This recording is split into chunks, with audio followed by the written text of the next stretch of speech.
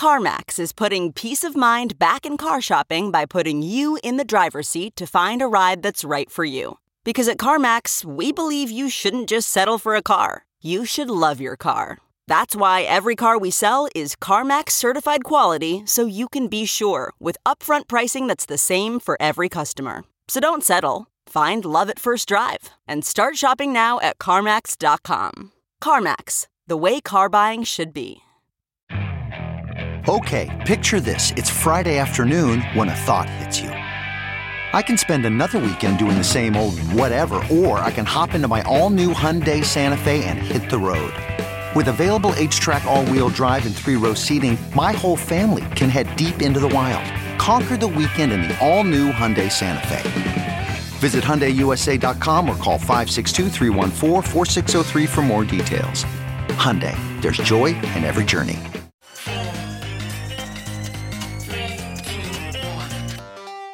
Welcome back to The Breakdown with me, NLW. It's a daily podcast on macro, Bitcoin, and the big picture power shifts remaking our world. The Breakdown is sponsored by NYDIG and produced and distributed by CoinDesk. What's going on, guys? It is Saturday, August 28th, and that means it's time for the weekly recap. And the weekly recap is always sort of a guessing game of what it's going to be.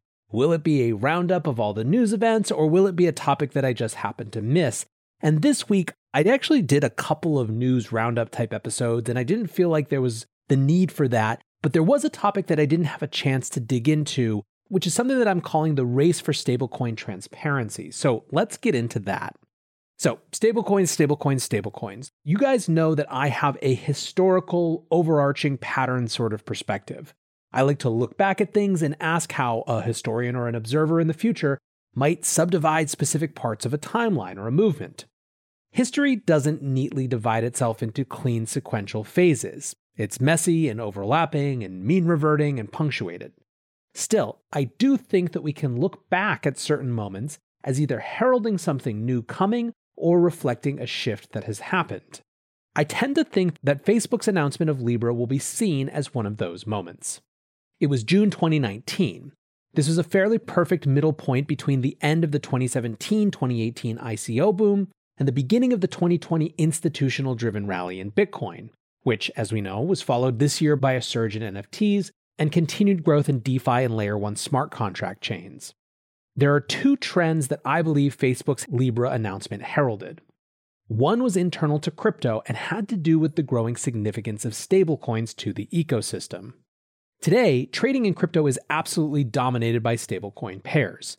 When you trade some random DeFi coin, it's almost always against something like Tether or USDC. In 2017, that wasn't the case. Part of the reason that Bitcoin and the ICOs raced upwards together is that to buy into ICOs and to trade ICO tokens on exchanges, you mostly had to buy Bitcoin. Like it or not, demand for ICOs increased demand for BTC. Tether did exist, but it was nothing like the force that it is now. Fast forward to the Libra announcement. It's clear that the utility of fiat-denominated stablecoins is going to be immense, and not just for crypto. Which gets us to the second trend that Libra heralded, and indeed helped accelerate. That's the spillover of crypto and digital currencies into the mainstream of political and economic discussions. There probably isn't another company on Earth that could have freaked out as many governments as Facebook did when it announced that it was going to create a currency that was stable, but not pegged to any single country's fiat, but instead a basket of global currencies. It was a move that, in the minds of central banks, would have instantly challenged the power of those central banks. The issue, of course, was Facebook's billions of built-in installs for pushing adoption of this new currency. Now, Libra itself, despite occasionally popping up in the news for having changed its name again or something, was effectively stillborn and strangled in the cradle. It was a massive miscalculation if they thought they were going to get the US to be down with this. Especially obvious, I think, in retrospect, was not pegging it to the dollar and not domiciling the company in the US. It was also really suspect to try to make a banking the unbanked argument rather than a scary China will do it first argument. But this is neither here nor there, and we're not here to focus on Libra, except to say that they were a starting gun. Since June 2019, a bunch of things have happened. Stablecoins have become absolutely embedded at the core of the crypto system. There are $65 billion worth of Tether out there and $27 billion worth of USDC, to name just the two biggest. Second, stablecoins have been increasingly the site of significant regulatory scrutiny. Under Brian Brooks' Office of the Comptroller of the Currency during the Trump administration, a number of new rules made it much easier for banks and financial institutions to interact with stablecoins and stablecoin issuers. This raised the ire of a number of congressmen and women who basically wrote an act to pin stablecoins down to having to be issued by banks called the Stable Act. When the new Biden administration came in, it immediately put every one of Brooks' rules under review. What's more, new legislation from Congressman Don Beyer, this is that comprehensive crypto regulation that looks like it has the Treasury's hands all over it, would give the Treasury Department sole discretion to approve or veto private stablecoins. And of course, this is to say nothing at all of the global attentional shift to CBDCs.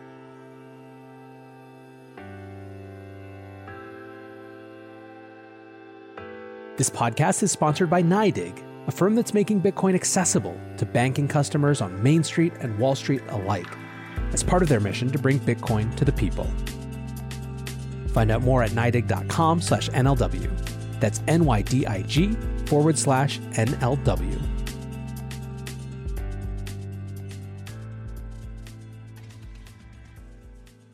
China responded first and most aggressively to what they perceived as the threat of Libra, and have largely shaped the dialogue and discussion ever since.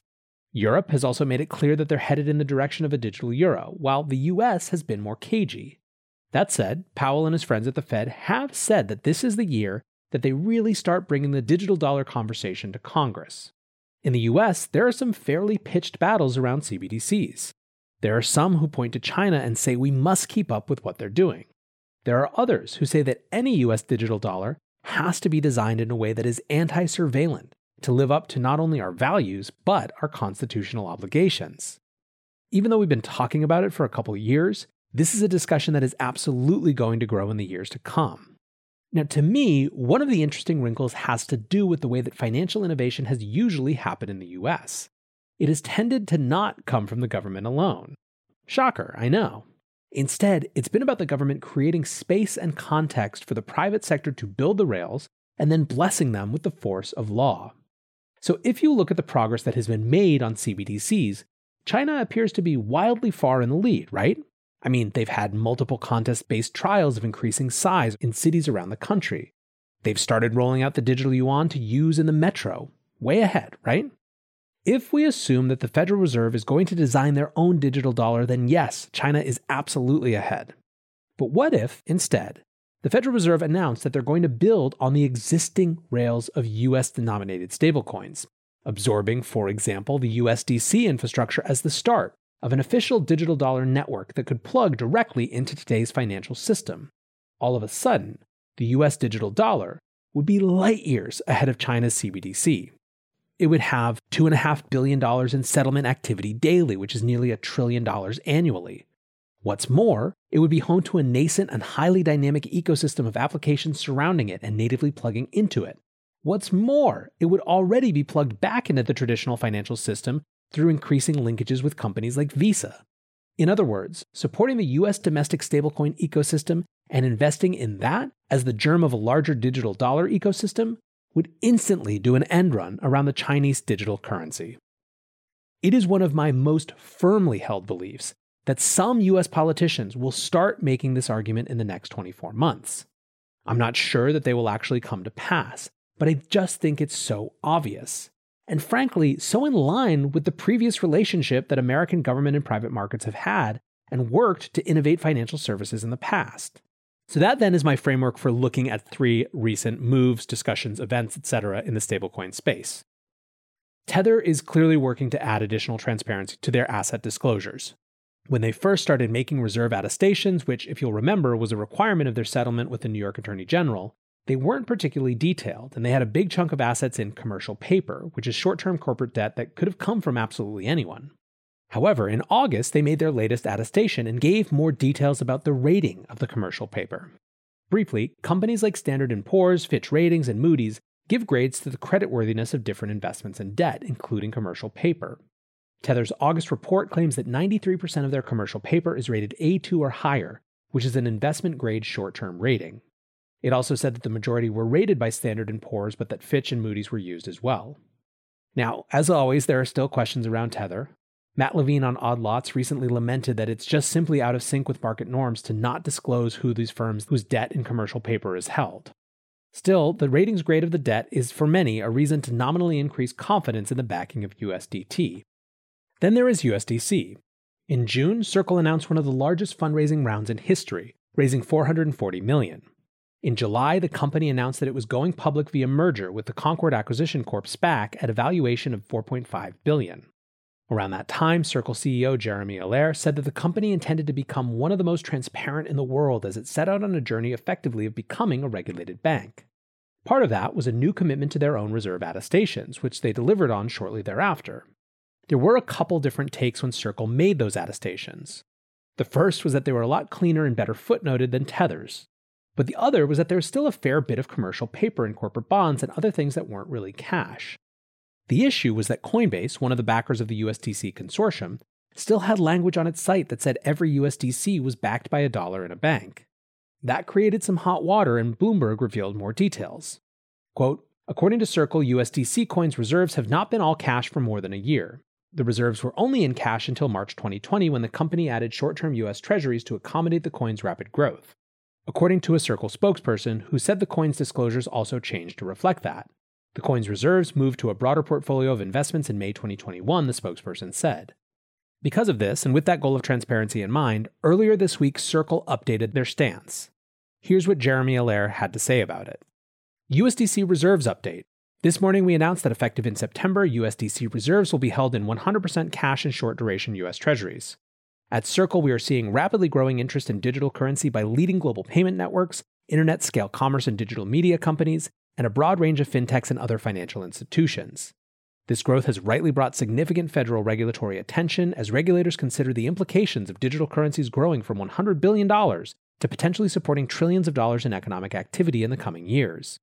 Since inception, USDC reserves have been bound by the permissible investment rules under state money transmission regulations, which is how Circle is regulated today. These rules protect consumers and ensure $1 to $1 liquidity for USDC at all times. We also recently announced our intention to become a full reserve national bank, operating under the supervision of the Fed, Treasury and OCC, and the FDIC, while continuing to innovate in the application of digital currency and blockchain-based financial market infrastructure.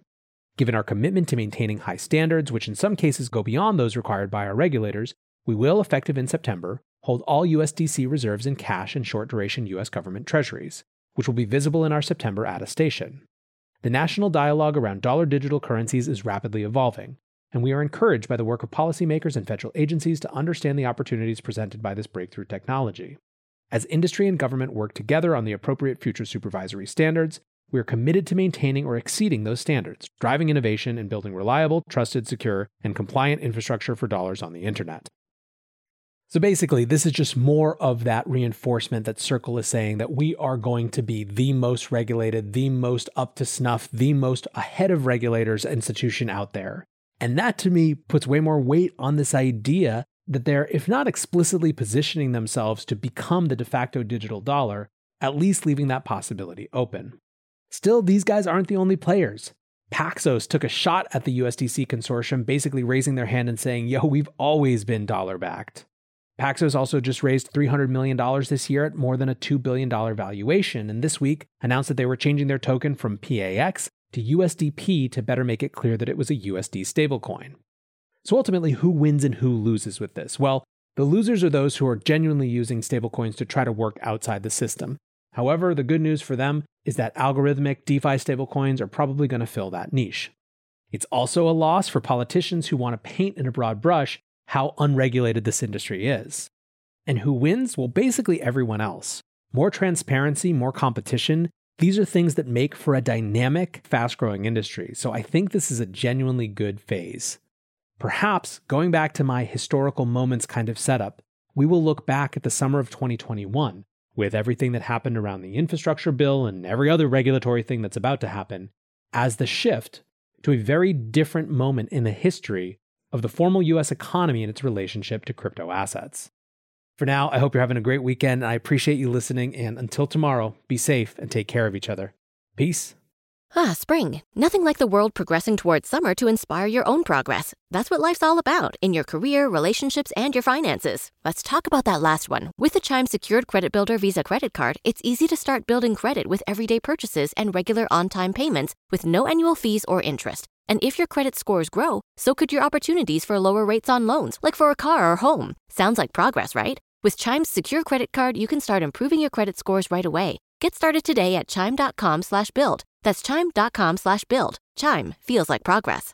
The Chime Credit Builder Visa Credit Card is issued by the Bancorp Bank N.A. or Stride Bank N.A. members FDIC. Out-of-network ATM withdrawal and OTC advance fees may apply. Terms and conditions apply. Go to Chime.com/disclosures for details.